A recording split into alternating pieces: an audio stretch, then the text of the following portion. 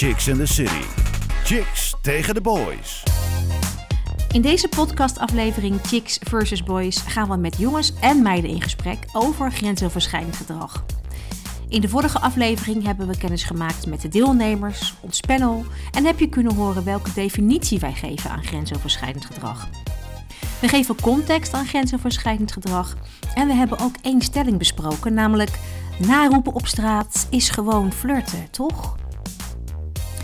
In deel 2 van deze driedelige podcastreeks gaan we vandaag in op online en offline grensoverschrijdend gedrag.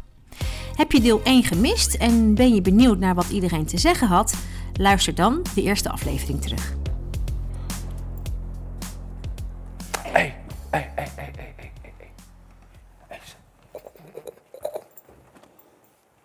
Snel dan. Wacht eens, صاحبي. Tijd, schoolbel gaat zo toch, Hassa. Wacht eens, صاحبي, man. Wat is er, صاحبي? Hey, check deze chimay. Check deze chimay dan. Check deze. Yo. Check deze chimay. Zal ik hem zetten? Wee, hoe heb je dat gefixt? Wallah, snap. Gebeurt alles, man. Zeker van kade, hè? Van kade. Allah, daar kan je ze plukken, Je weet sowieso, hè? Ja, dag gelijk. Ze gaan gelijk met die kerst. Voel, zag. Expose, wat Telegram? Wacht, even zoomen. Expose kech. Telegram. Ja. Zo, pas naar mij eerst, vriend. Pas naar mij. Kom. Boy, cool, man. Stuur. Dat was weer een hele korte introductie op de volgende stelling. Ja, dat was heel realistisch. Ik vond het wel leuk. Ik kon natuurlijk kijken wat voor soort foto er daadwerkelijk op je scherm zat. Heel schattig. Ja, mijn zoontje is ook. Wat een hele schattige foto. Oké. We hebben het kopje online grensoverschrijdend gedrag bereikt. Ik ga er even wat over vertellen. In 2020 gaf bijna 1 op de 10 personen van 16 jaar of ouder, dat is 9%, aan dat in de afgelopen 5 jaar online 1 of meerdere ongewenste seksuele ervaringen hebben meegemaakt. Dat is natuurlijk best wel aanzienlijk. Ze maken het vaakst mee dat iemand online seksueel kwetsende opmerkingen of grapjes maakte, of dat iemand ongewenst naaktfoto's of seksfilmpjes stuurde. En vooral jonge vrouwen en mensen uit de LHBTI+-gemeenschap krijgen te maken met shaming en exposing. Christa Scham die is vandaag panellid en zij publiceerde onlangs het onderzoek Ik gooi je op Telegram, waarbij de rol van meiden bij exposen in Delfshaven wordt onderzocht. Een super interessant onderzoek wat je hebt gedaan. Christa, kun jij kort toelichten waarom je het onderzoek deed? Dat had ermee te maken dat we eerder in het HBO al onderzoek hadden gedaan naar expose, om te kijken in hoeverre dat leeft onder onze studenten. Dat we het belangrijk vinden dat ook onze decanen, vertrouwenspersonen, docenten, die allemaal van een andere generatie zijn, weten dat dat bestaat en wat dat ook met slachtoffers doet. En toen we dat hadden gedaan, toen kwam de stadsmarinier van Delfshaven naar ons toe. En die hadden signalen van het jongerenwerk en de wijkpolitie dat er in hun wijk veel exposed werd, maar dat meiden daar ook een hele actieve rol in spelen als pleger. En zodoende hebben we dat onderzocht. Ja, en wat is nou het meest shocking wat je zelf vond van, goh, dat wist ik nog niet, waar je achter bent gekomen? Nou, wat ik daar heel shocking vond in Delfshaven is dat er exposed werd echt heel op een hele kwaadwillende manier. Dus echt met de bedoeling om een meisje heel erg te kwetsen en ook heel erg naar beneden te halen. Mm-hmm. En dat jongens dat deden, maar meiden even goed. En meiden deden dat eigenlijk vooral ook om naar beneden te trappen om zelf er beter uit te komen. Dus dat meiden dat ook zo bij andere meiden doen en ook zo echt met de bedoeling om iemand schade toe te brengen, dat heeft mij wel verrast. Ja, dat je niet verwacht dat meiden onderling dat dan zo gemeen zouden doen aan elkaar. Ja, dankjewel. Laten we met de volgende stelling, met de eerste stelling onder dit onderwerp verder gaan.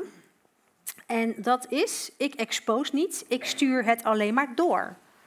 Ik expose toch niet, ik stuur het alleen maar door. Niks aan het handje. Dus dat, hè? Ja. Wie wil als eerste reageren? Ja? Loretza? Ik wil beginnen met een voorbeeld. En dat was niet zo lang geleden was er dus iemand die op Facebook zeg maar gewoon gewoon een Dropbox-link heeft gedeeld met gewoon naaktfoto's van tientallen vrouwen. En het is toevallig, de Surinaamse gemeenschap is best klein, dus ik zag 1 mens waarmee ik op school zat. En het exposure, dat was 1. Maar 2, het ging bij mij meer om de reacties van mensen die het deelden. En ik ben van mening dat wat je aandacht geeft, groeit. En als je die link ziet en het klikt, dan al zeg ik, oké, als je dat nog gaat delen met het commentaar van, oh, dan moeten ze het maar niet sturen, het zijn weer die en die en die mensen. Dus nee, als je het doorstuurt, dan ben je misschien niet de persoon die het heeft gestart. Je bent niet de katalysator daarvan, zeker niet. Maar je draagt wel bij aan het probleem. Je draagt in ieder geval niet bij aan de oplossing. Want als je het opgelost wilt hebben, dan zie je het en dan spreek je de persoon aan of je kijkt er helemaal niet naar, maar je gaat het niet nog verder delen. Dus nee, je bent niet het initiatiefnemer, om het maar zo te noemen, maar je draagt wel bij aan het probleem. Mm-hmm. Oké. Nog een reactie misschien van de jongens?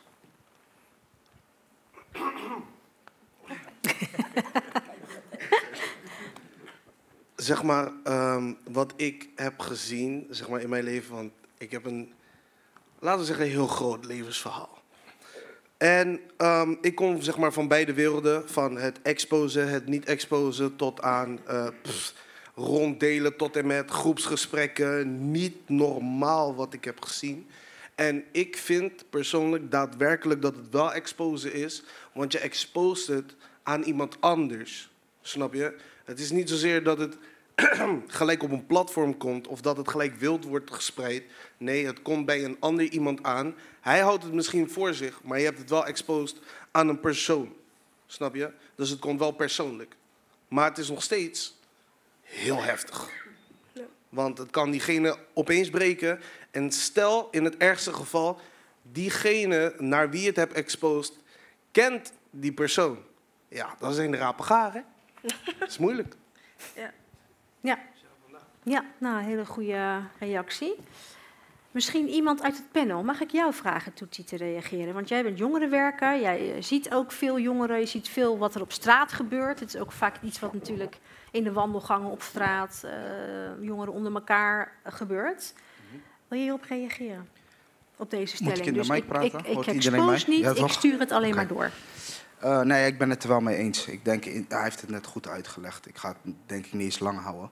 Zolang niemand, maar dan ook niemand, akkoord geeft om het door te sturen, is het exposure. Mhm. Ik denk dat ik er zo naar kijk. Heel simpel. Ja. Dus Maar of het ik is het nou natuurlijk wel krijg iets van... wat heel makkelijk kan. Want er staat niet een soort stop op van dit mag je niet doorsturen, want het is geen toestemming voor gevraagd. Nee, inderdaad. Het gaat heel makkelijk, en hè? het is ook denk ik ook iets wat... Het is natuurlijk een beetje stoerdoenerij. Kijk wat ik heb. Of denk even aan een Patricia Pai, dat is dan een bekend persoon. Dat ging natuurlijk helemaal rond. En dat is dan meer van... je stuurt het door omdat je het nog niet hebt gezien. En je wilt het zien. En mensen staan niet stil bij het feit wat de jongeren net hebben benoemd. Van je staat niet stil dat je eigenlijk toedraagt aan het probleem. Ja. En dat is eigenlijk... Hij legt het net perfect uit. Ik wil niet te veel shine van je pakken. Je hebt het goed gedaan. Yes? Top. Ja, precies. Ja. Ja. Nou ja, ik vind het is allemaal heel goed uitgelegd natuurlijk, maar de realiteit is wel anders. Dus ik vraag me af hoe... want dat zie jij dan nu zo, dat is super tof, maar toch gebeurt het heel vaak, dat doorsturen, exposen. Wat is daar, vind jij vanuit jouw perspectief, van jouw ervaring als jongerenwerker, nou de reden van? Waarom kunnen die jongeren dat dan niet op die manier zo zien? Dan ga ik eigenlijk voor alle jongeren spreken en dat kan ik natuurlijk niet. Dus dat wil ik ook niet. Nee, dat snap ik. Maar wat we voornamelijk terugzien is inderdaad het gevoel van of stoerdoenerij. Of je vrienden inderdaad wat de sketch net naar voren brengt. Echt laten zien van, hey, kijk eens wat ik heb. Kijk eens wat ik kan regelen. Er zijn zelfs jongens die daar, en meiden trouwens, die we horen, die daar geld op verdienen. Een verdienmodel van, je kan pakketjes bij mij kopen. Daarmee kan ik het je laten zien. Dus het zijn heel veel factoren waardoor het blijft leven. En een verdienmodel is daar helaas één van. Ja. Ja. Ja, ik vraag me af, zeg maar, de wereld is nu zo heel messed up geworden, zeg maar. Ik heb ze gezegd, jullie mogen heel niet messed up schelden. geworden. Dus dat is heel goed, goed gedaan. En ik vraag me af of er mensen zijn die willen dat het doorgestuurd wordt, zeg maar. Ja. Je hebt nu OnlyFans en al die dingen. waarom expose je jezelf eigenlijk, vraag ik me af. Als jij, er kunnen mensen smooth talkers zijn die je dan helemaal verleiden om iets te gaan doen, maar je maakt die keuze toch echt zelf om iets te zetten op een platform waar iedereen toegang tot heeft. Wat zo makkelijk doorgestuurd kan worden. Mhm. Dus ik denk niet dat elke persoon die dat doet zou denken van, ik wil die exposure. Ik ben het daarmee met je oneens, want als dame is het gewoon zo. Als jij en je vriendje in de mood, zeg maar, zijn, dat vind je, je bent geil natuurlijk en dan stuur je foto's door. Het is niet dat je daar toestemming voor geeft. Ik vind dat het nog steeds een wereld moeten creëren waarin dat gewoon kan. Wanneer je gewoon getinte berichten naar elkaar stuurt en met gewoon de belofte dat je het niet doorstuurt. Want dat moet kunnen in een relatie. In een relatie heb je een aantal...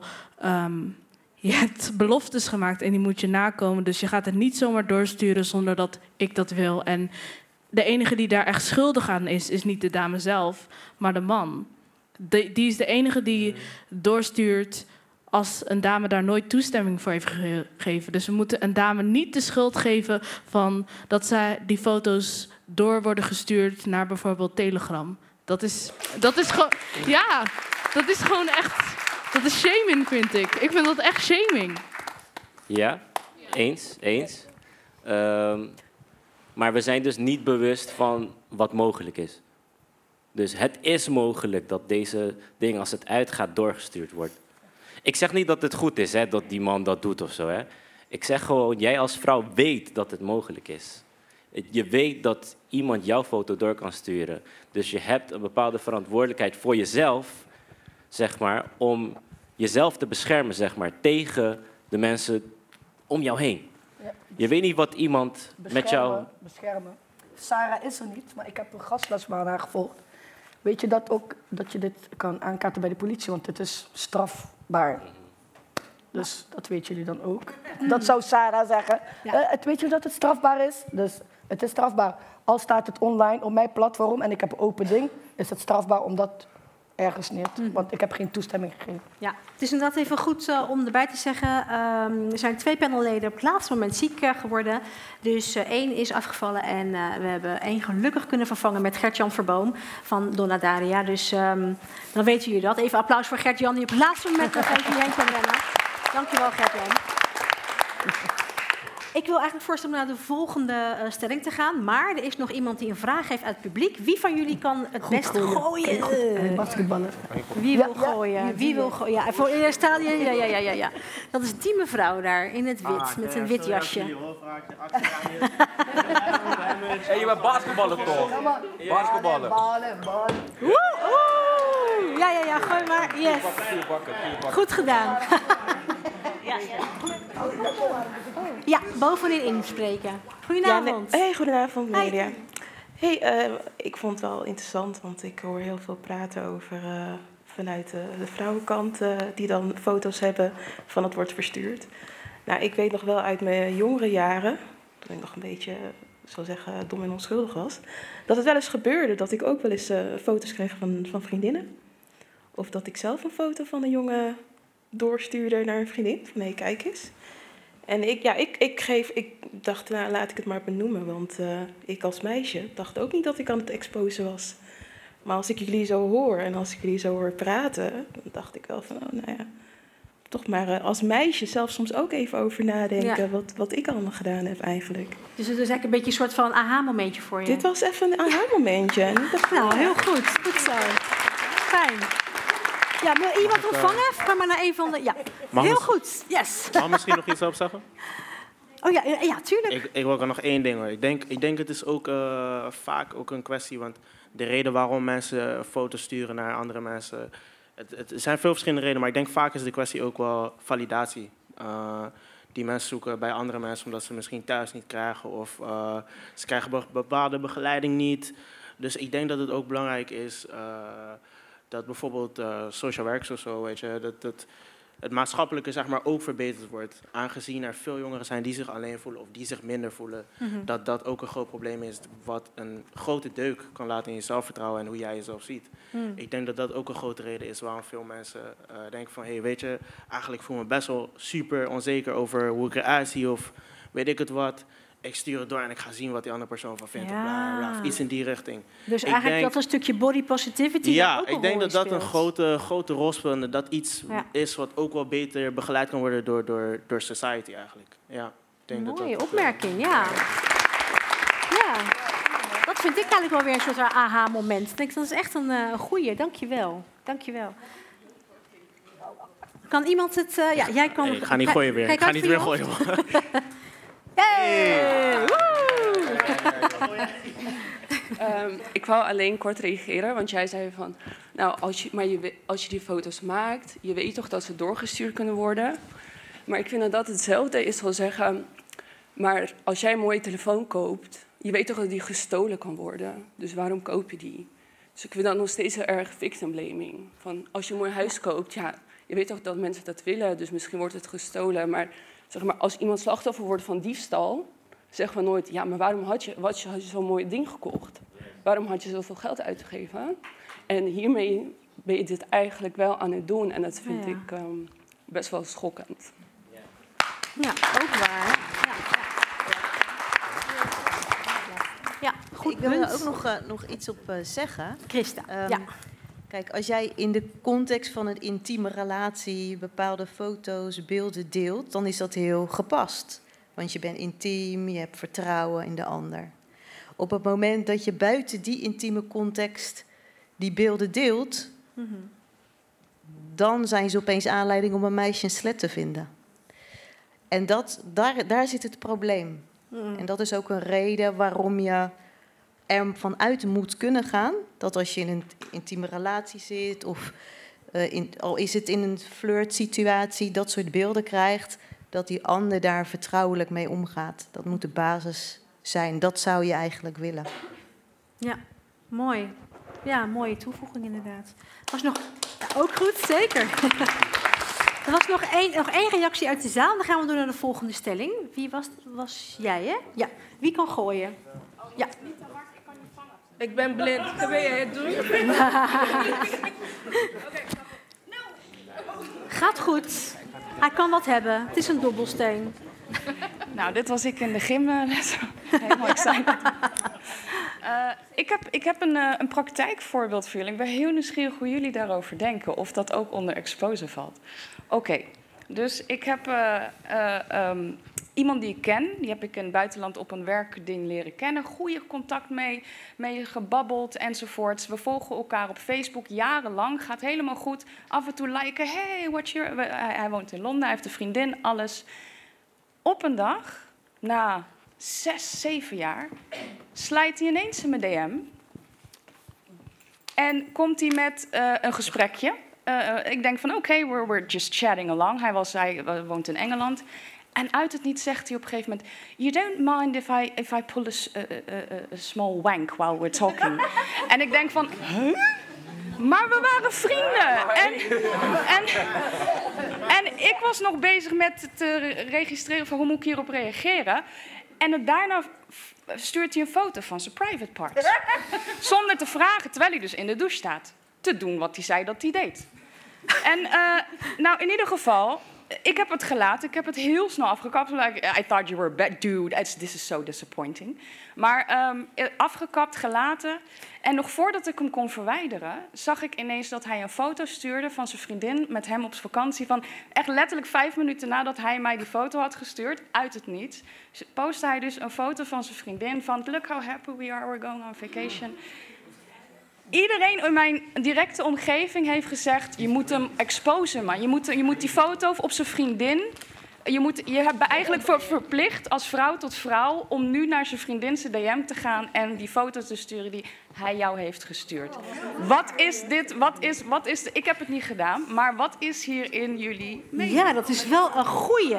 Ik wil dit wel eventjes horen van jullie. Ik wil de meiden even reageren. Is iemand met een reactie? Wat moet zij doen? Nou, ik wil eerst zeggen, die man heeft sowieso therapie nodig, want ja, want dat is iets wat je niet zomaar doet.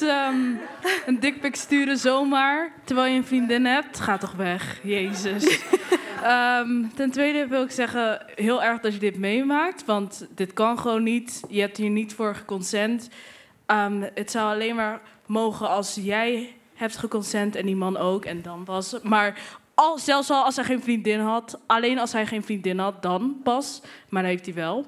En ten derde, eigenlijk...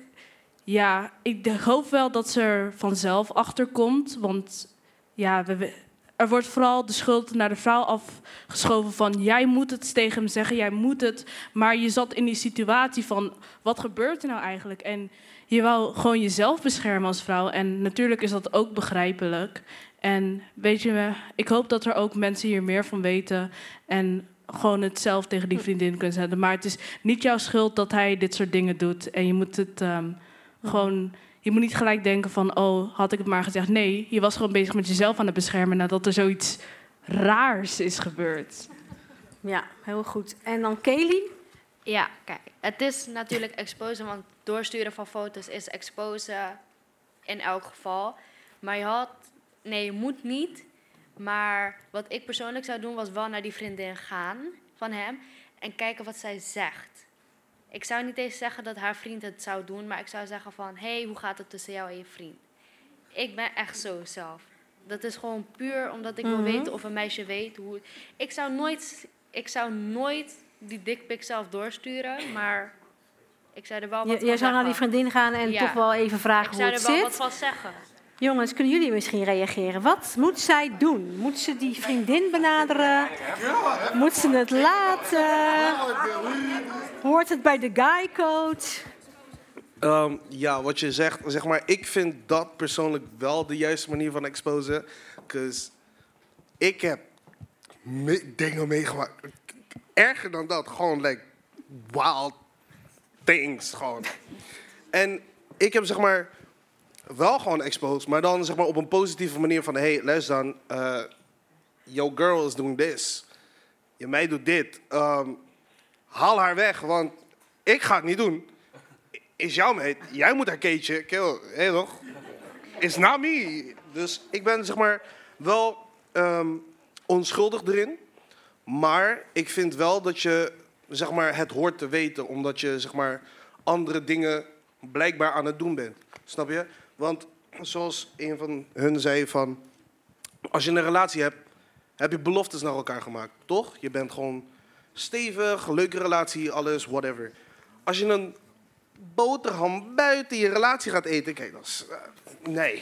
Nee, kan niet. Je hebt ervoor gekozen, dus handje vasthouden, ga lekker de wijde wereld in, droomland, whatever, ga trouwen, weet ik veel. Maar, snap je? Dus ik vind het persoonlijk positieve exposing. That's my opinion. Positief. Jij zou het wel laten weten. Ik zou het gelijk doen. Gelijk. Ja, direct. Bam. Yo, girl. I mean... wil het panel hier misschien iets over zeggen? Een van de panelleden. Gert-Jan, ik zie je al... Je wil iets zeggen.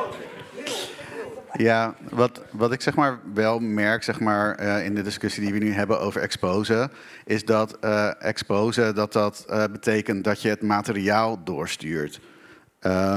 Maar er zijn ook manieren waarop je mensen kan exposen zonder naaktfoto's te sturen.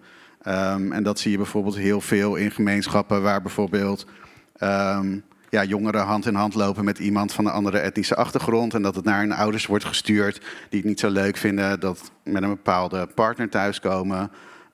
Of bijvoorbeeld in de klas dat ze gaan zeggen van hey, wist je dat hij gay is? En dat dat dan via school bij ouders terechtkomt. Dus ik denk dat exposen, zelfs als je al zegt dat hij die dickpic naar jou gestuurd heeft, zonder dat je die dickpic meestuurt als bewijsmateriaal, vind ik dat persoonlijk al exposen. Ja, maar vind jij nou dat ze dat moet doen? Ja. Ja, eigenlijk wel. Red hem maar, goed zo. Wat wil je erover zeggen, Christa? Nee, ten eerste denk ik, sluit ik me aan eigenlijk bij jou. Hè, van jij wordt seksueel geïntimideerd, jij beschermt jezelf. Dat is al verantwoordelijkheid genoeg. Ten tweede heeft hij een verantwoordelijkheid naar haar. Jij niet. Jij hebt geen relatie met haar. Dat is waar. Dus ik vind niet dat jij verplicht bent of wat dan ook, of een soort verplichting hebt om dat met haar of te zeggen of laat staan de foto's met haar te delen. Nee, ik snap hem. Ja. Het is eigenlijk een beetje je inner ego die dan zegt van... wacht maar, stom, als je dat zou willen doen. Misschien, Gert-Jan. Wat denk jij? Meer een soort ego-ding wordt het dan. Het gaat niet om jou eigenlijk, het is hun probleem. Nou ja, kijk, ik snap wel de behoefte dat je hem door wil sturen. Omdat je zeg maar in een soort van sisterhood elkaar ook wil beschermen. Maar ik ben het er wel mee eens wat Christa zegt, dat it's eigenlijk none of your business. Ja. En misschien hebben ze ook wel een open relatie, dat ze elkaar lekker foto's met andere mensen door kunnen sturen. Waar het probleem is meer zeg maar hoe hij zich gedraagt naar jou. En dat is gewoon wel echt problematisch. En daarbij merk ik ook dat communicatie, social media middelen ook ineens worden gezien als pick-up plek, als dating app. Ik had laatst een gozer die schoof in mijn DM's en die zei van... ja, vind je ook niet dat Instagram een soort van dating app is? En toen dacht ik, nee, minding my business, ga weg. Weet je? Ja. Maar dat is dus ook dat, zeg maar... Mensen hebben het heel vaak ook, als je ook kijkt naar ouders en gesprekken met hun kinderen... dat het gebeurt op Snapchat of... het gebeurt gewoon onder je neus op Instagram ook. Elk communicatiemiddel waar je in gesprek kan gaan met elkaar... wordt tegenwoordig ineens gezien als dating app of oppikplek. Ja, precies. Oké, ben je een beetje wijzer geworden hiermee? Heel fijn, heel goed. We gaan snel door. Dank je wel. Mag ik nog wat zeggen? Want ik vind het echt belangrijk. Laatste, want we gaan wel, we lopen anders erg uit. Ja, precies, want het gaat om bewustwording hier, toch? Bewustwording, ja. Dus ik vind wat ze zegt, wat zij net zei, echt, je hebt helemaal gelijk. Maar, ik heb een puntje. Ik heb een puntje wat ik wil, zeg maar... een keuze maken heeft gevolgen. Die telefoon kopen of een grote artiest worden en heel bekend worden... Daarom lopen artiesten met security op straat. Ze nemen een verantwoordelijkheid om zichzelf te beschermen. Zeg maar met die keuze die ze hebben gemaakt van... ik ga zo groot worden dat iedereen mij kent, bijvoorbeeld. Of ik neem zo'n toffe telefoon dat mensen me van me willen stelen. Dat je weet dat mensen messed up zijn in de wereld... is de reden waarom je juist daarvoor moet waken. Dus je hebt gelijk, ik moet mijn mooie huis kunnen kopen... of ik moet mijn mooie telefoon kunnen kopen. Maar ik moet weten dat bij die keuze die ik maak... bepaalde consequenties zal hebben. En dat je je daarvoor gewoon, je weet toch, gewoon tegen beschermt. Dat is het enige wat ik wil dat mensen zeg maar zien van... ik moet de keuzes kunnen maken die ik wil maken... maar ik moet ook beseffen dat bepaalde keuzes bepaalde consequenties zullen hebben. En die moet ik gewoon voor zijn, gewoon schakelen. That's it. Oké. Dan wil ik eigenlijk doorgaan naar de volgende stelling. Om het een beetje binnen de perken te houden, gaan we een stelling overslaan, denk ik. Of ik vraag het even aan de meiden, hoor. Zal ik naar het volgende onderwerp gewoon gaan? Is dat wat jullie willen? Of gewoon eens... Ja, ik zeg vingertjes, heel goed. We gaan naar het volgende onderwerp. Chicks in the City. Chicks tegen de boys. Kom maar. Ik heb een mooi plekje voor je.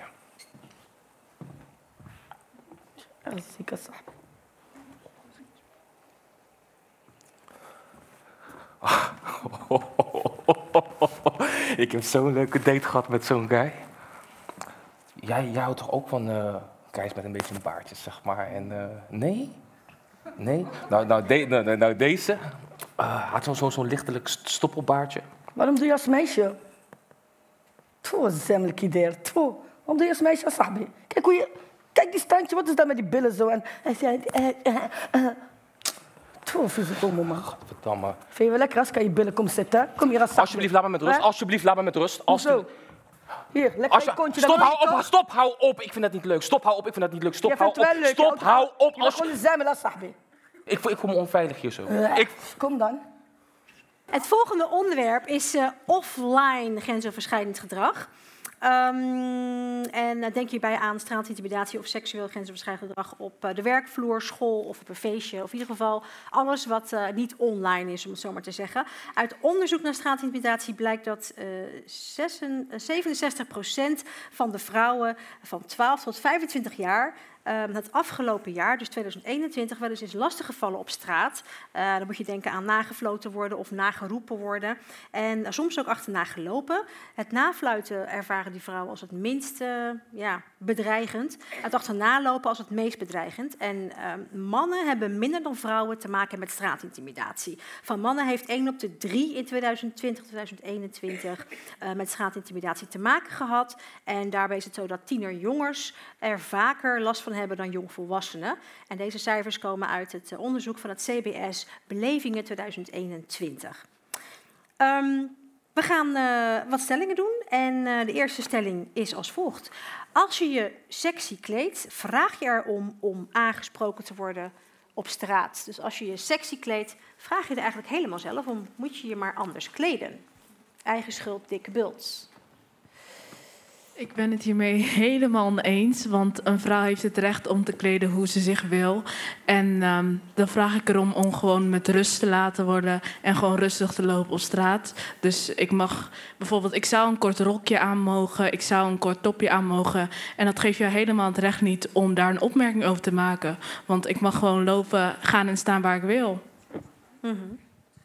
Ja, ik ben het hier helemaal mee eens. Vooral omdat zelf draag ik ook vaak korte topjes, vooral als het warm is. Ik heb hier toestemming voor van mijn ouders, ik wil het zelf. Dus ik kan dat doen. En dan vooral, kijk, ik snap je wilt een meisje aanspreken. Ik vind het aan de ene kant ook niet heel erg. Maar ik word vooral aangesproken door volwassen mannen. Dan geef ik ook direct aan dat ik minderjarig ben, dat ze me met rust moeten laten. En dan blijft ze doorgaan, gewoon tot op punten dat ik word tegengehouden. En dat ze opmerking maken tegen een minderjarig meisje, wetende dat ze minderjarig is. En wist je niet dat ik minderjarig was? Als ik een kort topje wil dragen, draag ik toch een kort topje, kort rokje, kort jurkje. Wie ben jij om te zeggen wat ik wel en niet mag dragen? En welk recht geeft het jou? En als je dan zegt dat je tegengehouden wordt door zo iemand, hoe gaat dat in zijn werk? Raakt die persoon je dan ook aan of hoe gaat dat? Nee, dat niet. Ik ben wel eens achtervolgd door een auto of zo, maar door een drukke winkelstraat. Maar ik moest vorige keer bijvoorbeeld 5 minuten wachten op mijn vader. En het was avond, het was druk. Dus ik ging naar de hoek toe waar ik altijd op mijn vader stond te wachten. Waar er nooit iets gebeurde en ik moest langs een groep jongens lopen. Ik loop er zelf niet omheen, want ik wil daar lopen. Ik loop daar altijd, dat is hun zaak. En toen was het... stop eens, ik wil je iets vragen. Ik ben niet gestopt en ik ben doorgelopen. En toen gingen ze zeg maar hun arm voor me houden, proberen te stoppen. En toen ik mijn vader riep, werden ze ineens bang. En toen mijn vader daar ineens heen ging, was het... Nee, we hebben niks gedaan, je dochter liegt. Sorry, terwijl iedereen heeft gezien dat hun mij tegenhielden. Nadat ik al 3 keer had gezegd dat ik minderjarig was. En dat ik met rust gelaten wou worden. Wauw, maar dat is gewoon... aanranding, toch? Als je op die manier wordt lastiggevallen. Lieke, hoe zou je dit omschrijven, deze situatie? Ja, dit is echt vreselijk. En ik denk dat je het beeld echt heel goed schetst. Want mensen denken vaak, het is toch gewoon flirten. Maar dat is niet waar straatintimidatie om gaat. Het is inderdaad of seksueel getint, of het is dat herhaaldelijke van, weet je wel, kom nou, zeg af duidelijk aan. Ja, als iemand doorloopt en jou niet aankijkt en jou negeert, dat is een nee. Je hoeft niet expliciet nee te zeggen om dat uit te stralen. En inderdaad, die grens van straatintimidatie naar aanranding, die is heel snel gemaakt. Alleen het ding is dat aanranding is nog strafbaar en straatintimidatie momenteel niet. Ja. En ik denk dat daarom vaak ook plegers of omstanders niet begrijpen waarom straatintimidatie eng is, omdat die overgang zo snel gemaakt is. Het is een hele dunne lijn eigenlijk. Ja. En wat zij heeft meegemaakt, is dat dan straatintimidatie, want echt tegengehouden worden, of is dat dan al een vorm van aanranding? Hoe is dat in de wet? Nou, er ligt nu een wetsvoorstel inderdaad om seksuele straatintimidatie strafbaar te maken. Ja, echt wettelijk gezien, dan gaat het vaak echt om de letter. Op het moment dat je nog niet bent aangeraakt, dan is het geen aanranding. Maar in het wetsvoorstel staat nu wel, en inderdaad die stap daarvoor, dat als jij in het nauw gedreven wordt, of je wordt op een indringende wijze aangesproken, dus daar gaat het echt om, dan hoeft het ook nog niet eens seksuele opmerking te zijn, dan zou dit een strafbaar feit zijn van straatintimidatie. En daarom, als het dan opgenomen is met geluid of beeld, of jouw vader is daarin dan ook een getuige, dan zou dit echt naar voren moeten komen. Oké, nou dat is goed om te weten, Kelly. Vervelend ook voor je dat je het meegemaakt. Ik zou graag nog iets willen zeggen. Ja, want iedereen denkt dat het alleen gebeurt door vreemden. Maar ik woon nu al 4 jaar in dezelfde straat. De straat van mijn opa. De straat waar ik al 13 jaar kom. Aangezien mijn opa er woont. Was een buurman die was altijd heel lief. Nam me mee ijsjes halen en zo. En mijn ouders wisten daar alles van. En ineens de afgelopen 2 jaar was het van... Kom mee naar mijn huis, kom mee naar mijn huis. En ik negeerde het. Ik ben nooit gegaan. Hij vroeg om mijn nummer. Ik geef mijn nummer dan niet. Ik heb het tegen mijn ouders gezegd. Toen ik aangesproken werd door mijn raam... heeft mijn moeder dat gehoord en heeft mijn moeder hem weggestuurd. Alleen toen ik zeg maar zelf de vuilniszak weg ging gooien... om 2 uur 's middags, niemand was thuis... liep hij achter me aan, mijn huis in... Heeft hij gezegd dat hij met mij ging trouwen... en dat ik mee moest komen naar zijn kelder... Toen heeft hij mij over mijn borst aangeraakt. Heeft hij mij geprobeerd te zoenen. En wou hij dat ik mijn deur dicht ging doen. Wetende dat ik minderjarig ben. Terwijl mijn ouders mij al die tijd elke keer ijsjes mee gaan halen. Mijn ouders vertrouwden hem al die tijd. Dus hij heeft gewoon misbruik gemaakt van het feit dat mijn ouders hun vertrouwen. Ja. Jeetje, nou dat is grensoverschrijdend gedrag op en top natuurlijk. Wat ontzettend verschrikkelijk dat je dat moet meemaken, Kelly. Ja, jeetje. Kelly, heb je dat tegen je ouders gezegd? Is daar iets uitgekomen nog? Is er aangifte gedaan? Nou, kijk, ik ben wel eens vaker bij de politie geweest om eerdere incidenten, niet alleen om straatintimidatie, maar ook om exposing. En er is nooit iets mee gedaan. Nooit gewoon. Er is 1 keer een gesprek geweest, voor de rest is er nooit iets mee gedaan. Ik heb denk ik 3 keer de politie gebeld, 3 keer is er niks gedaan omdat ik niet genoeg bewijs had. Dus ik ben naar mijn ouders gegaan. Mijn ouders kunnen hem alleen maar aanspreken. Maar kijk, mijn vader is er natuurlijk heel boos om geworden. En mijn vader, ja, als een vader zijnde wil hij die man slaan. Mm-hmm. Maar de politie bellen, dat heeft volgens mij geen zin zolang jij geen bewijs hebt. En dan staan er buren bij. Als hun niet hebben gefilmd, is er volgens de politie nog steeds niet genoeg bewijs. Jij moet bewijs hebben van het feit dat het is gebeurd. Je moet opnames hebben, alles willen ze je geloven. Dus voor hoe vaak ik bij de politie heb gezeten, vind ik dat de politie te weinig doet tegen exposen en tegen straatintimidatie. En tegen aanranding in dit geval. Jeetje. Ja. Ja, ik ben er even stil van. Ja, dank je. De politie was bij Sarah dus. Is maar 1 geval echt dat hij in de gevangenis moest zitten en taakstraf, weet ik veel, kreeg allemaal. Dus 1 van de zoveel, hoeveel meiden wel niet. Dus er wordt te weinig daar bij de politie. Echt serieus en echt wat daar gedaan moet. Ja. Dus ja, dat is echt heftig om te horen. En iedereen zegt dan, ja, je moet continu naar de politie. Blijf gaan. Maar op een gegeven moment heb je geen vertrouwen meer erin. Nee, geen vertrouwen meer. Lieke, je wil nog even reageren? Ja, ik vind het echt vreselijk wat je hebt meegemaakt. En ik vind het ook heel erg om te horen dat inderdaad, en dat horen we echt vaker, dat door politie niet serieus wordt genomen. En ik begrijp, en ja, dat moet echt veranderen. Maar wat ik heb ervaren is, we moeten toch blijven gaan. Want zij zijn verantwoordelijk, zij hebben de taak om ons veilig te houden. En we moeten die taak bij hun laten. Want als je ook weer bij gemeente Tilburg kijkt, toen ze net met straatintimidatie een aanpak wilden maken, toen zeiden ze van ja, maar dat is helemaal geen probleem hier. We hebben echt 0 meldingen. En toen kwam er een meldingskanaal. En binnen het eerste jaar waren er al 150 meldingen. En toen dacht ze ook de afdeling veiligheid van oh ja, shit, dit is dus wel echt een probleem. Dus ik snap dat het ontmoedigend is, omdat er niks mee gedaan wordt, maar blijf gaan, want zij moeten daar iets aan doen. Ja. Niet jij als slachtoffer. Nee, heel goed. En wat zou je Kelly persoonlijk adviseren? Of heeft iemand advies voor Kelly van, doet hij? Ten eerste. Vechtsport, ja. Mijn respect heb je echt om dit gewoon zo openbaar te zeggen, echt waar. Mijn respect heb je echt, oprecht. Ik weet dat de politie soms lastig is. Ik weet niet, sociale kaart, je hebt het wijkteam, je hebt jongere coaches. Ik zie sommigen hier ook in de zaal zitten. Trek het liefst overal aan de bel.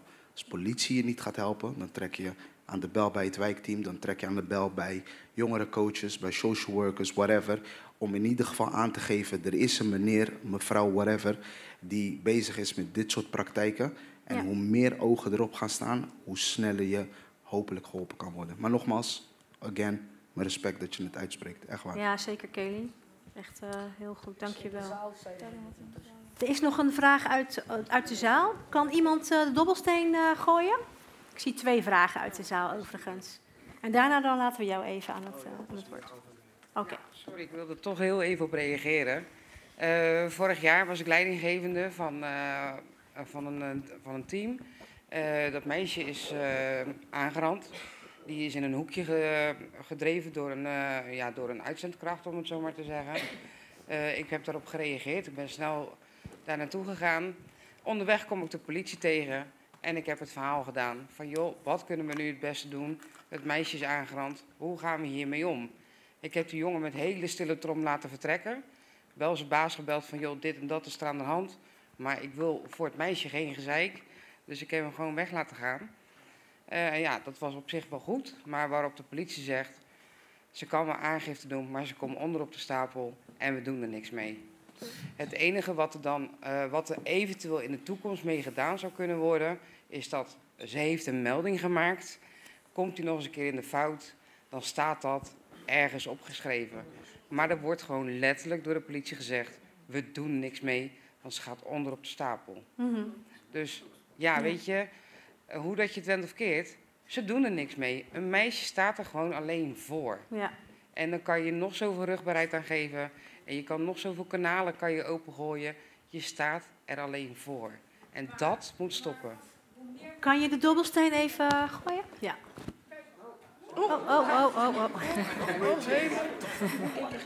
Hoe meer mensen weten van deze dader, hoe minder slachtoffers hij zal maken. Ja. Hoe meer die in de gaten gehouden wordt en hoe voorzichtiger die waarschijnlijk ook wordt. En ik denk ook dat we moeten voorkomen dat we de hele politie over één kam scheren. Ik geloof best dat er goede agenten tussen zitten, zedenagenten die er wel iets mee willen doen. Maar ze hebben het natuurlijk ook heel erg druk. Ja, die mevrouw nog. Ja, we hebben nog 2 hierna. Ik zit hier als wat oudere, ik ben inmiddels 53. Ik loop al heel wat jaartjes als vrouw op deze aarde rond. Sinds mijn 13e te maken met allerlei straatintimidatie, aanranding tot erger. Ja, we zeggen al heel veel jaren dat er van alles is. We zeggen al heel veel jaren dat we zo behandeld worden. En ik denk dat we meer een sociaal, cultureel, maatschappelijk probleem hebben in het niet geloven van verhalen. En ik word al 35 jaar gevraagd, maar waarom heb je niet dit? En waarom heb je niet dat? En had het maar aangegeven en had het maar. Maar ik heb alles aangegeven en ik ben heel open. Ik kan verhalen vertellen, ga ik niet doen hier, want daar is de setting niet voor. Ik ben open, ik spreek op plekken, ik laat weten wat er gebeurt. En we worden niet geloofd. Dat is het probleem. Daar zit een groot probleem. We hebben gewoon heel erg moeite met het aankijken dat dit daadwerkelijk allemaal gebeurt. En vrouwen worden constant aangevallen. Altijd worden afgebroken. Dat is waarom trouwens dat exposure ook zo lekker groot is. Want we kunnen vrouwen namelijk heel makkelijk afkraken. En dat is, we worden altijd eerst onderuit gehaald voordat we geloofd worden. Dus ja, die politie kan misschien... Ja, ik heb er ook niet veel aan gehad, laat ik dat even zeggen. Ja. Ik heb niet veel aan die politie gehad. Maar we hebben een enorm groot maatschappelijk probleem van het niet willen geloven hoe groot dit is. Als je nu nog steeds kan denken, oh, het gebeurt niet zoveel, het is niet in mijn omgeving, heb je niet met de vrouwen gesproken die bij jou in huis wonen. Ja. Er zijn nog 2... Dankjewel. Er zijn nog 2 reacties hier zo, achter. Kan het ook nog, als ik ook nog wat even snel... Niet te lang. Nee. Want we hebben echt nog wel... Ja. Nou, bedankt voor je verhaal. Echt super tof dat je het hebt gedeeld. En ik wil daar even op inhaken. Want het probleem wat we hebben ligt gewoon veel dieper dan dat. En inderdaad, het is, weet je, de politie die vind ik zelf ook veel te weinig doet. Als ouders en familie en vrienden eromheen ook veel te weinig naar luistert. Oh, het ligt er ineens aan, hoi. Nee, maar het probleem ligt veel dieper. Het is echt een maatschappelijk probleem waar het echt gaat om de basis van empathie en respect. En dan heb ik het echt over het gezinsleven al. Als jij je vaders, kinderen en vooral ook, het gaat om vaders, moeders. Tegenwoordig exposen vrouwen elkaar ook, hè? Dus even op daarop aan te haken. vrouwen exposen elkaar ook om uit wraak, uit jaloezie of wat de reden dan ook is. Oh, jij hebt mijn man afgepakt, dus ik expose jou. Wat voor reden dan ook. Ik probeer echt te zeggen, als we dadelijk hier weggaan, even voordat de show is nog lang niet over, maar voordat we hier weggaan, laten we echt met z'n allen de basis zijn om ons heen echt te gaan praten over hoe zie jij grensoverschrijdend gedrag. Want het gaat veel dieper dan dat. Het gaat veel dieper. Het zit echt een trauma, is dat, in de maatschappij, in de westerse cultuur ook. Hoe het kan dat mensen dingen in de doofpot stoppen. Hoe het kan dat wij vrouwen bijvoorbeeld soms als minder zien. Hoe het kan dat ik het dus niet normaal vind dat jij in een kort topje loopt, maar in het Caribisch gebied is normaal. Het gaat veel dieper dan dat. Dus laten we echt kijken naar het stukje respect en een stukje empathie, alleen dat zou ik zeggen. Dankjewel, dankjewel. Natasja? Als jullie het goed vinden, hou je vraag even vast. Kan dat? Want we hebben dadelijk een moment dat we even met elkaar gaan praten over de toekomst. Dus als je hem zou willen vasthouden, lukt dat? Ja, voor jou ook? Oké, helemaal fijn, dankjewel. Dan gaan we even naar de volgende. Ik wil echt heel graag één ding over zeggen. Ik kan geen nee zeggen. Waar ik een beetje hoop uit put, is dat er steeds meer vrouwen, en dat heb ik ook gemerkt, op posities komen waarin ze invloed hebben op het serieus nemen hiervan. Mhm. Alle opdrachten die ik heb gedaan, die zijn gegeven, betaald door mensen, vrouwen die in organisaties werken, die dat kunnen doen. Dus ik heb een soort hoop, wanneer er meer vrouwen op dat soort posities komen, dat dit soort dingen ook meer serieus worden genomen. Ja. Bij de politie, bij het OM, in het onderwijs, overal. Ja. Maar het is niet de verantwoordelijkheid van vrouwen. Hè? Ik vind wel, we moeten het samen met mannen doen. Ik vind het lastig. Nou, zijn er weer vrouwen? Even de microfoon, want ik hoor je, het is zonde. Ja, hier is de microfoon. Gooi je maar even. Ja. Nee, het is niet de verantwoordelijkheid van vrouwen om dit op te lossen. Dit moeten we met elkaar doen. Dus vrouwen worden heel vaak aangesproken. En ik vind het fijn dat je dit als goed voorbeeld noemt. Maar dit zit natuurlijk zo diep in de samenleving. En op een gegeven moment moet het gewoon stoppen. En moeten we gewoon zeggen, we gaan meisjes geloven. En we hebben gewoon een keerpunt nodig. Waar we naartoe aan het werken zijn, denk ik, met MeToo en Black Lives Matter. Ik zie dat de samenleving wel echt verandert. Maar ik ben ook huiverig om verantwoordelijkheid bij vrouwen te leggen. Want als vrouwen dit hadden kunnen stoppen, was het al gestopt. Nou, kijk, het punt is zeg maar ook wat Lorraine zegt. Er zit zeg maar een diep geworteld probleem met hoe we als maatschappij kijken naar vrouwen en vrouwelijkheid. Daarom hebben zeg maar homo-jongens zijn ook vertegenwoordigd, vooral als je een wat feminieme genderexpressie hebt, bij straatintimidatie en geweld.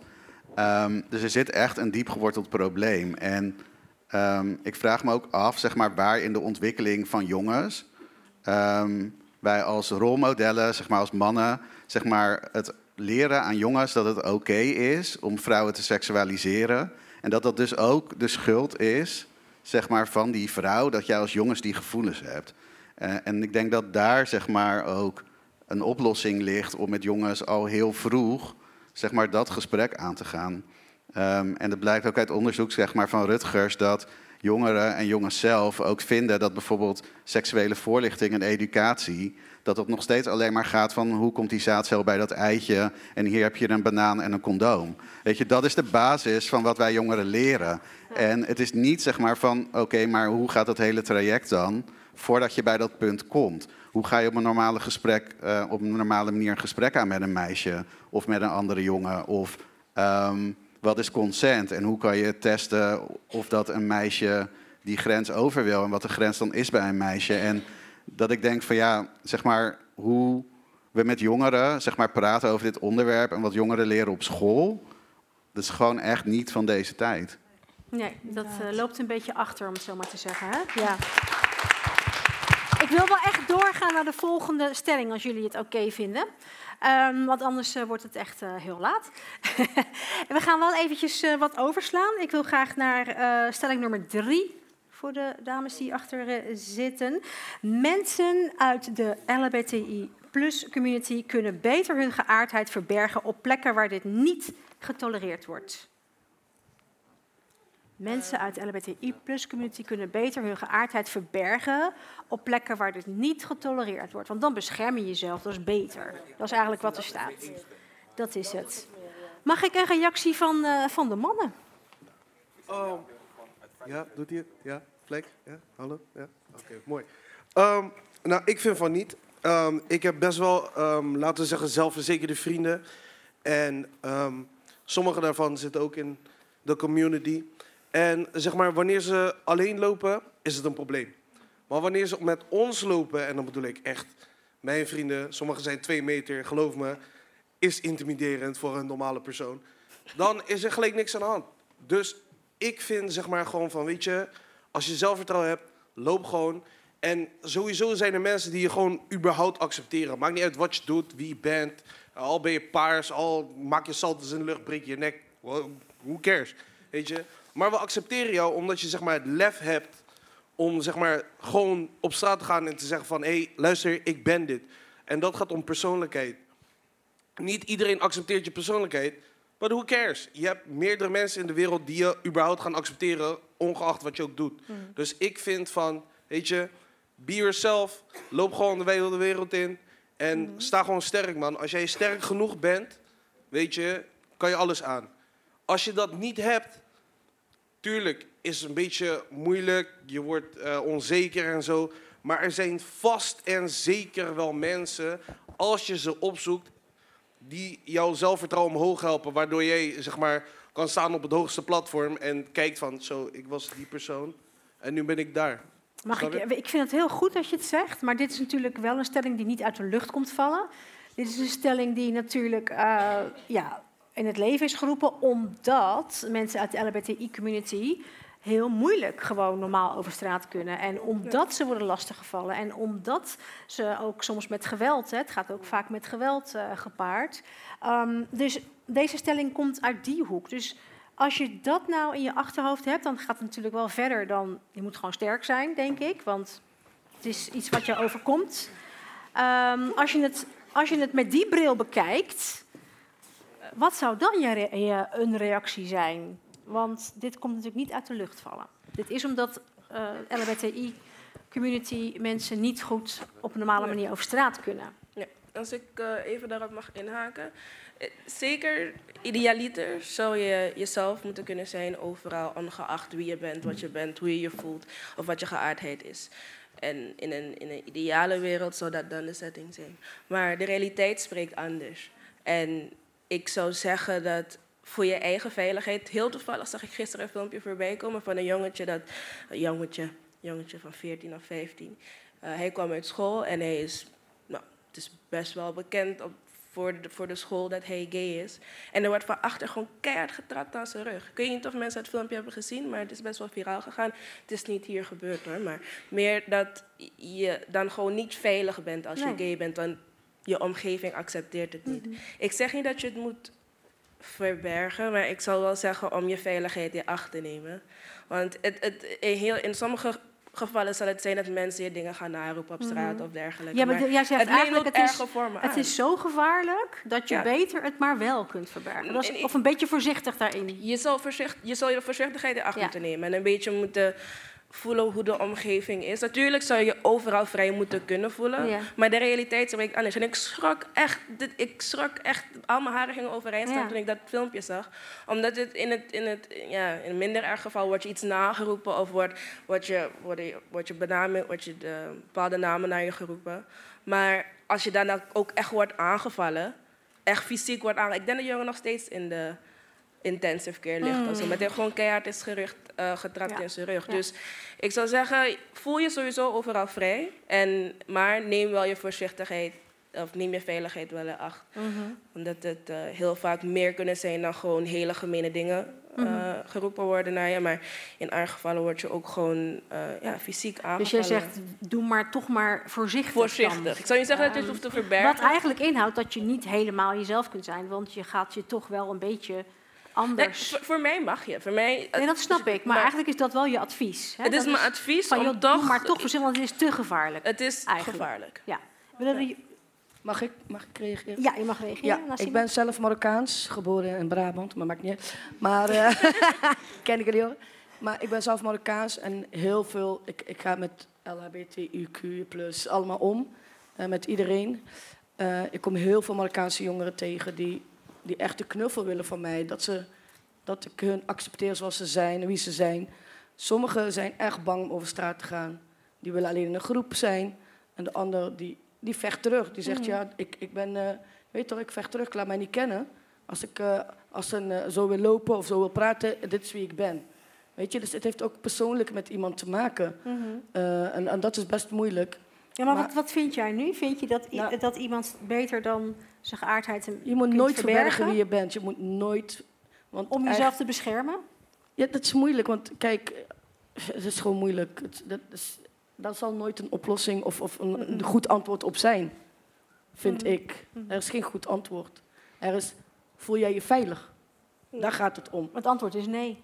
Voel jij je veilig? Ja, precies. Ja. Voel jij je veilig? Als je dat niet voelt, dan moet je gewoon dat niet doen. Dus ja, dat is mijn tip eigenlijk voor jongeren. Want vaak lopen ze alleen op straat, hè? Dan zijn wij er niet. Nee. Er is maar één iemand die helpt misschien, ingrijpt. Of niet. Dan hoor je ook vaak dat helemaal niet wordt geholpen. Ik grijp gelijk in, vriend. Gert-Jan. Deze stelling gaat er ook vanuit dat je het überhaupt kunt verbergen. Ja. En ik heb bijvoorbeeld ook verhalen van transgender meisjes die achtervolgd worden door mannen. Dus dat is een beetje hetzelfde verhaal van achtervolgen in de auto. En omdat die mannen het juist spannend vinden. Maar als je kijkt naar jongeren, bijvoorbeeld jongeren die in transitie gaan, die zijn, zoals je dat noemt, cispassing. Dus meisjes zien er dan uit als wat wij maatschappelijk gezien zien als meisje, zeg maar. Maar als je bijvoorbeeld oudere trans mensen hebt die veel later in transitie gaan, dan zie je iets aan die mensen. Dus die kunnen dat niet verbergen. Die kunnen niet ineens zich anders gaan gedragen. En ik had altijd het privilege dat mijn vrienden zeiden ook altijd van, ja, we weten eigenlijk dat je gay bent op het moment dat je begint te praten. Ja, precies. Maar ja, er zijn ook gewoon jongeren die in hun genderexpressie, dus je kan het niet altijd verbergen. En ik vind ook niet dat het moet. Ik kan me wel voorstellen, en dat doen heel veel mensen al, dat als je hand in hand met je vriend op straat loopt en je komt dan ergens, ja, dan kies ik er ook voor om die hand los te laten. Wat meteen ook de grootste frustratie is, omdat, zeg maar, als je gewoon, als je dus als hetero met je partner over straat loopt, dan kan het spontaan zijn. Bij mij is het altijd, zeg maar, gecalculeerde beslissing. Ja, dus daarin kan je eigenlijk ook nooit echt doen wat je zou willen. Hè? Dus hand in hand lopen, misschien eens een keer een kus geven op straat, wat voor hetero's allemaal heel normaal is. Dat kan dan niet. En dat is natuurlijk ook wel niet fijn. En ook als je kijkt naar seksuele straatintimidatie, en misschien kan Lieke daarop aanvullen, wat je dus ziet bij meisjes die bijvoorbeeld lesbisch zijn of transgender, dat het begint als seksuele straatintimidatie. En op het moment dat jongens dan weten dat ze een vriendin hebben of dat een meisje transgender is, dan wordt het vaak, zeg maar, agressief, verbaal en ook fysiek. Dus het slaat eigenlijk ook om, zeg maar. En dat is wel iets wat ik ook wilde benadrukken, dat heel veel, zeg maar, queer meisjes daar dus wel ook last van hebben. Dat het begint als flirten en heel snel heel agressief wordt. Ja, precies. Kan ik één ding op inhaken? Zeker. Ik denk waar we niet de gewoonte van moeten maken is dat wij ons aanpassen. Want dan zie je inderdaad bij vrouwen van, ik doe toch maar niet dat jurkje aan of die hakken. Of dat inderdaad queerpersonen zich ook anders gaan dragen. Daar moeten we niet de norm van maken. We moeten een norm van maken dat als die mensen niet getolereerd worden, dat wij als omstanders daar iets van zeggen. En dat we een nieuwe norm stellen. Dat juist, we zijn allemaal divers. Dus je kan het wel onderdrukken, maar tot op zekere hoogte. Dus ben divers en ben jezelf. En we moeten elkaar beschermen voor als je daarvoor niet wordt voor getolereerd. Ja. Het zou mooi zijn wat jij zegt, maar dat kan niet. Werkelijkheid is dat nog niet. Omdat mensen bang zijn. Precies. En in aanvulling, het is mooi wat ze zeggen. een aanvulling op Lieke ook, dat ik er alle respect voor heb als je dit niet kan. Kijk, op het moment dat... Ik heb ook een jongen gesproken die liep dan over de korte lijnbaan. En voordat hij de korte lijn... Het was de korte, niet de lange. Dus voordat hij de korte lijnbaan over was hij al 10 tot 15 keer uitgescholden voor kankerflikker. En hij zegt, moet ik dan voor elke keer als me dit gebeurt melding gaan doen? Moet ik dan elke keer als dit gebeurt weer naar de... Weet je, op een gegeven moment... Ik heb er ook wel begrip voor dat je zo teleurgesteld bent en ook gedesensitiveerd eigenlijk. Dat je denkt van ja, weet je, ik heb onderhand een dagtaak aan het melden van wat ik meemaak op straat. Ja. En ik vind ook zeg maar ik snap dat er beleid gemaakt moet worden en dat je altijd moet weten hoe groot het probleem is.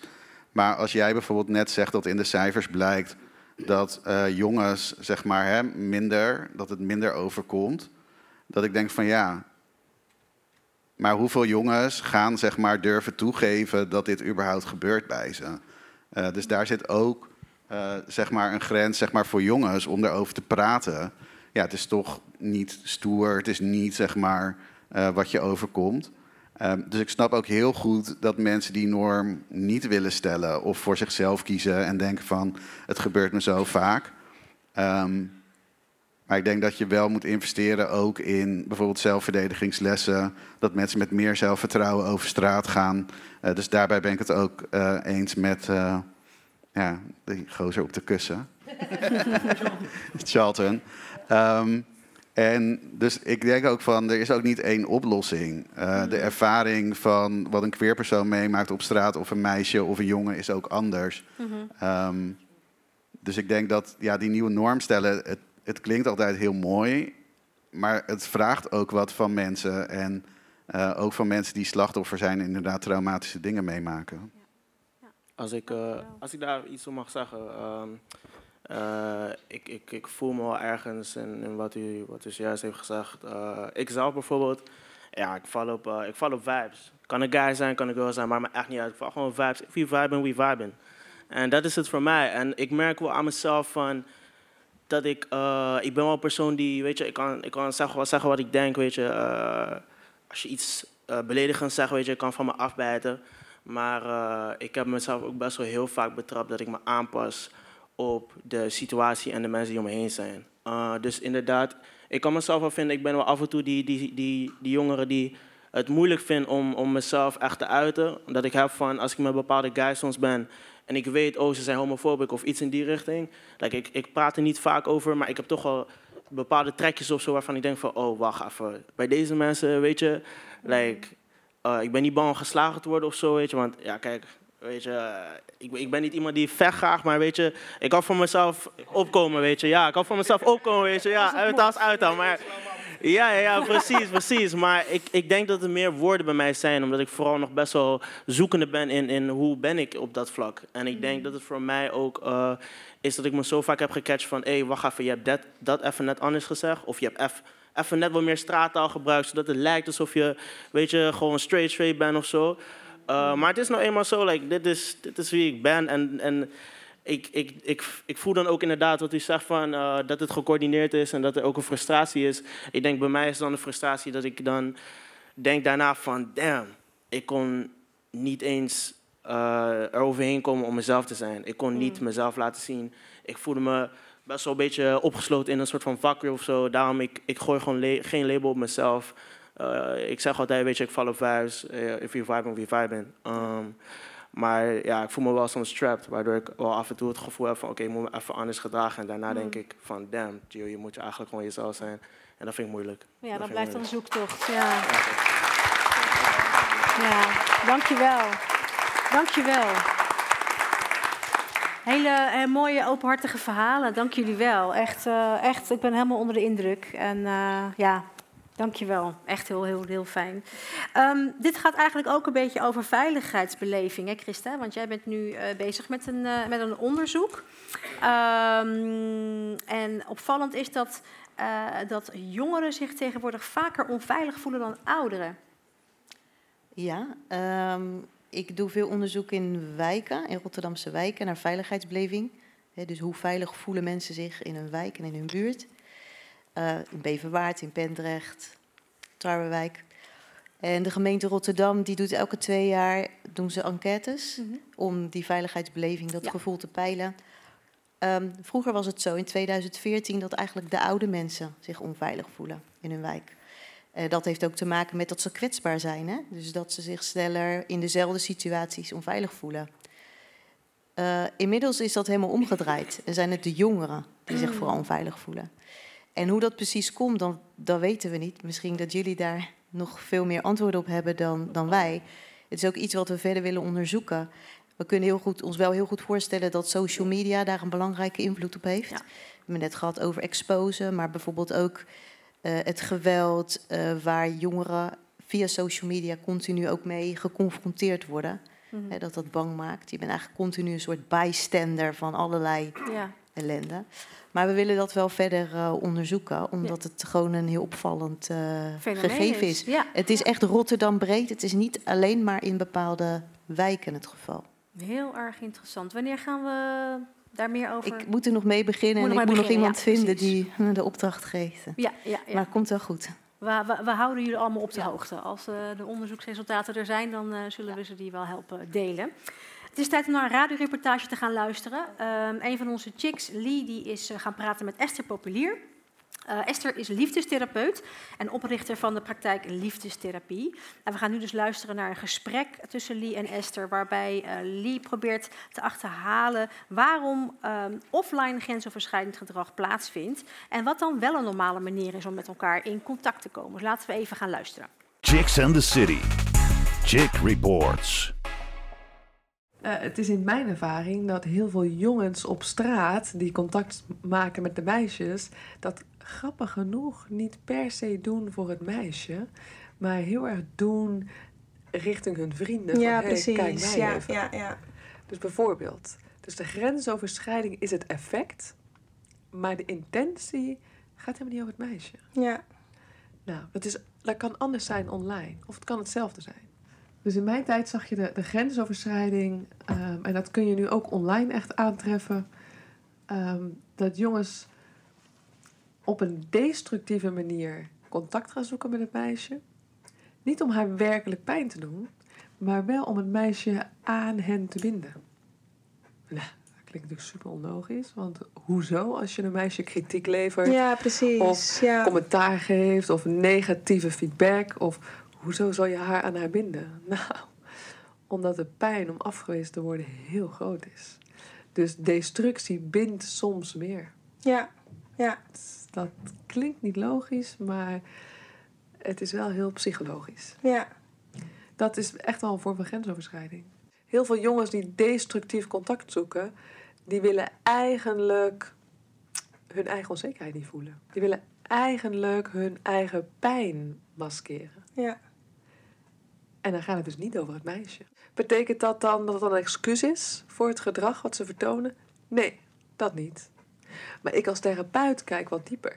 Stel nou je zit in een relatie of ik noem maar wat, of je vindt iemand leuk of je ziet iemand die je leuk vindt. Hoe kan je daar op een normale manier dan contact mee zoeken? Ja, dat is dus echt het meest simpele antwoord op aarde. Zo simpel dat we er bijna niet meer opkomen. Maar een gezonde manier van contact zoeken onthult iets van jouw kwetsbaarheid. Hé, ik vind je leuk. Ja. Zullen we een keer wat gaan drinken? Ja. Daarmee onthul je iets van jouw kwetsbaarheid. Onthulling, kwetsbaarheid. En het verzoek. De uitnodiging. Hé, ik vind je leuk. Zullen we wat gaan drinken? Hé, ik zag je staan. Ik ben benieuwd naar je. Hé, wat ben je mooi. Mag ik mijn nummer aan je geven? Dat is simpel. Nogmaals, misschien zo simpel dat we er niet eens meer om komen. Heb jij verder nog iets wat je vanavond mee wilt geven aan de jongeren die dit zullen luisteren? Het is superbelangrijk dat je het met vrienden, met mensen die je vertrouwt, mensen, je kringen, het erover gaat hebben van, hoe doe je dat eigenlijk, zoenen? Wat doe jij dan als hij seks met je wil? Dat je het daarover gaat hebben met elkaar. Zodat het heel normaal is en dat je die vragen kunt stellen. Praat met verschillende meisjes, vrouwen uit verschillende leeftijdsgroepen. Dus praat met een 10er, praat met een 20er, praat met een 30er en praat met een 40er. Vraag ze, hoe kijk jij hier tegenaan? Want dan krijg je een scala aan meningen en daar kun je echt wat mee. Chicks in the City. Chicks tegen de boys. In het volgende en laatste deel van deze podcastreeks gaan we met elkaar kijken naar de toekomst. Wat zijn oplossingen voor grensoverschrijdend gedrag? Wat kunnen we doen om te zorgen dat dit in de toekomst anders is? Wat missen we of wat juist niet? Luister aflevering 3 om te horen wat onze jongens, meiden en het panel te zeggen hebben hierover. Voor meer info check onze Instagram-pagina @chicksandthecity of bezoek onze website chicksandthecity.nl.